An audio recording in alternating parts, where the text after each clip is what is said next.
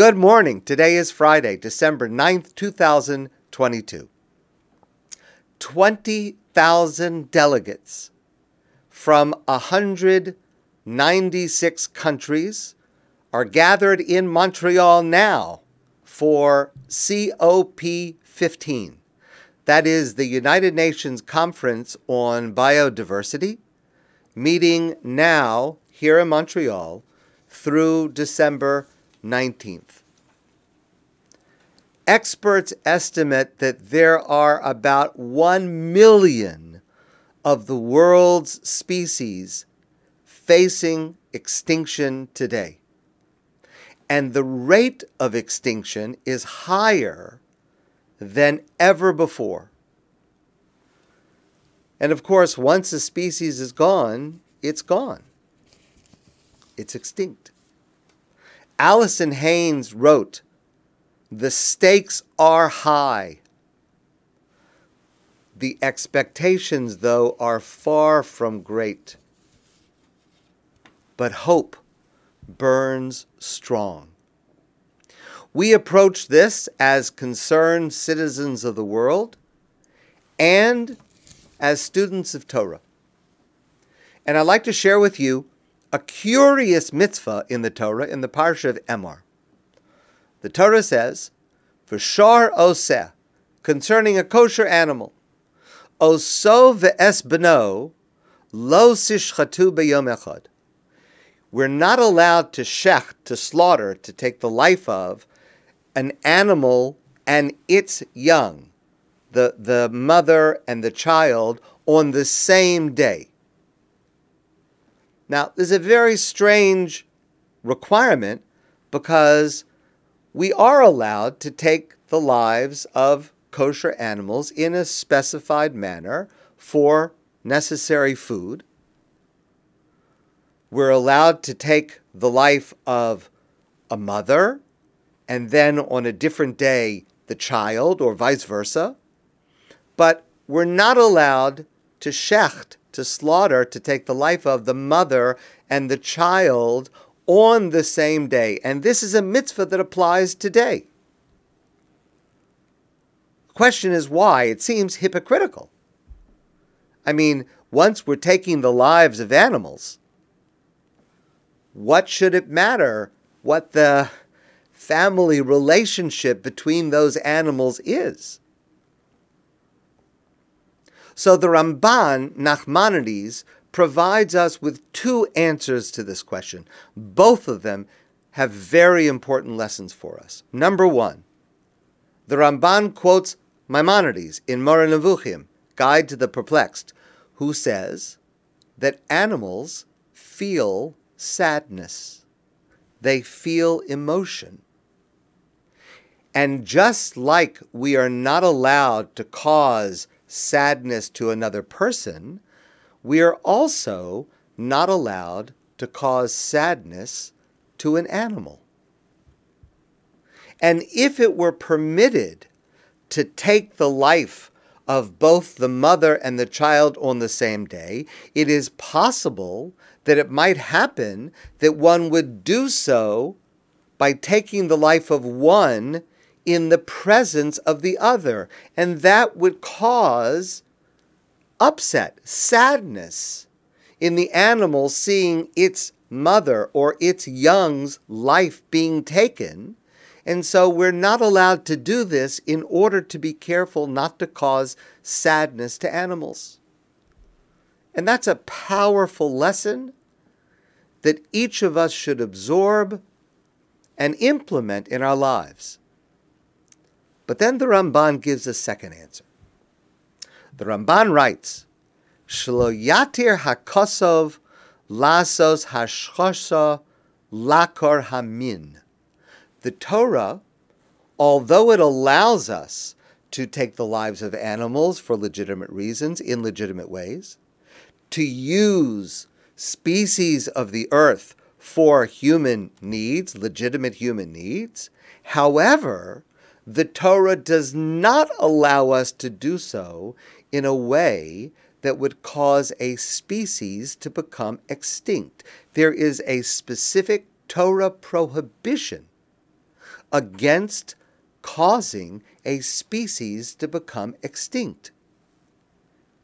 And so the Ramban writes that by extension, if you take the life of an animal, you have to be careful not to upset the balance of nature, even though you are taking the life of the animal, again, for a legitimate purpose.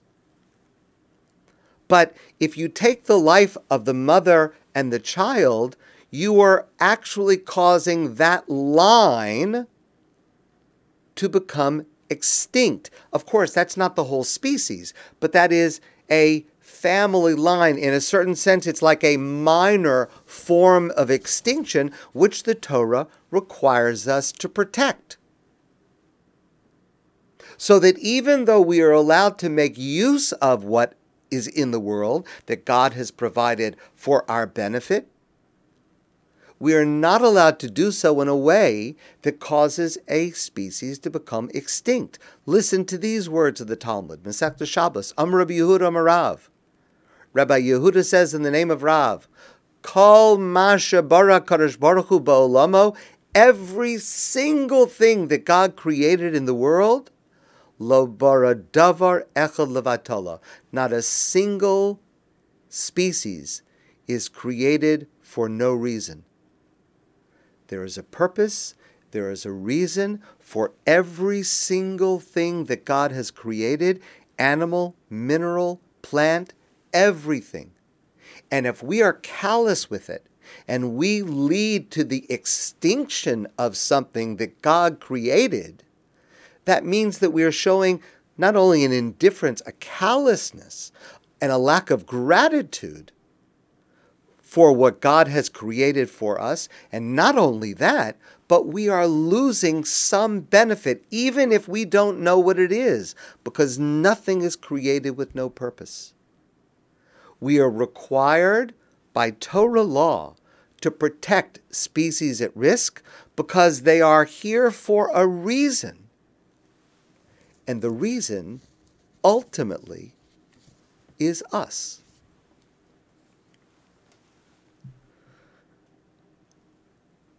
Another specific prohibition in the Torah, in the book of Devarim, Lo sashchis es eitzah. We are not allowed to unnecessarily cut down a fruit tree. And this leads to a wide category of prohibition called bal tashchis. We are not allowed to waste anything in the world, regardless of who it belongs to, regardless of its apparent utility.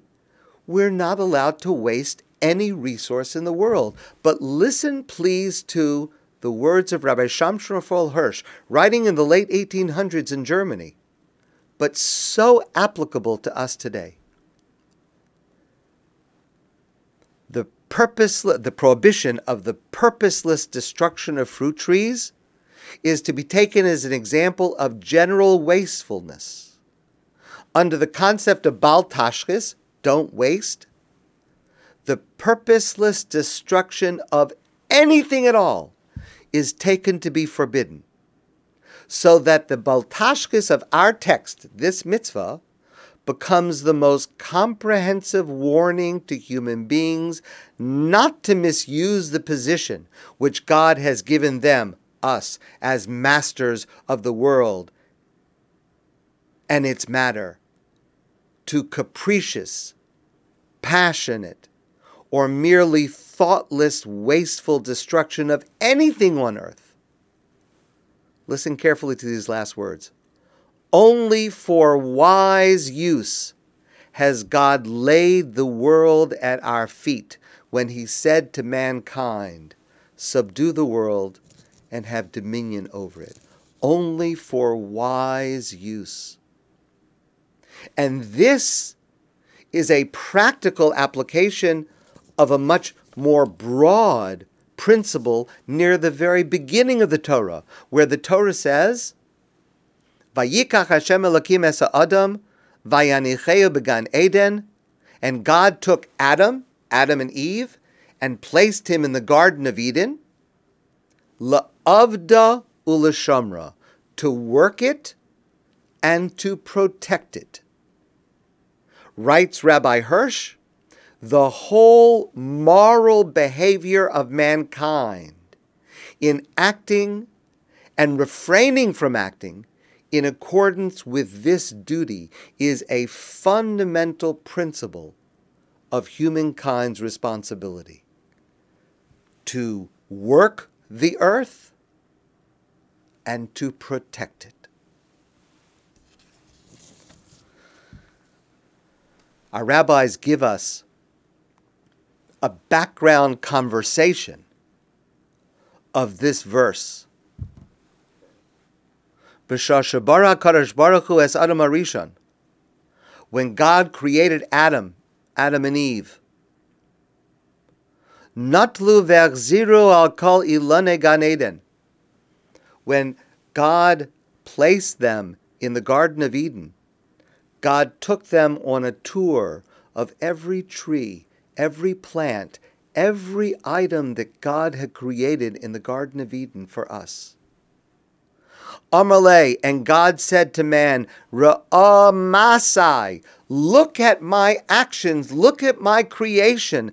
Kamanoim u'meshubachim heim, how beautiful is the earth, how praiseworthy is the earth. V'chol masha barasi, and everything that I created, God says to man, Bishvil chabarasi, I created it for you, for your benefit. Tein daitecha, be careful, be aware, be on guard. Shelo tekalkal v'tachariv olami, that you do not mess up, or God forbid destroy my earth. She'im tekalkel, because if you mess it up, ein mi she'yataken acharecha, there is no one to come after you to fix it. It's your responsibility. It's our responsibility. And if we mess it up, if we allow species to become extinct, there is no one to come and fix it after us. May the delegates now in Montreal be successful. And may we all heed the Torah's essential message to protect the biodiversity God has placed in our care.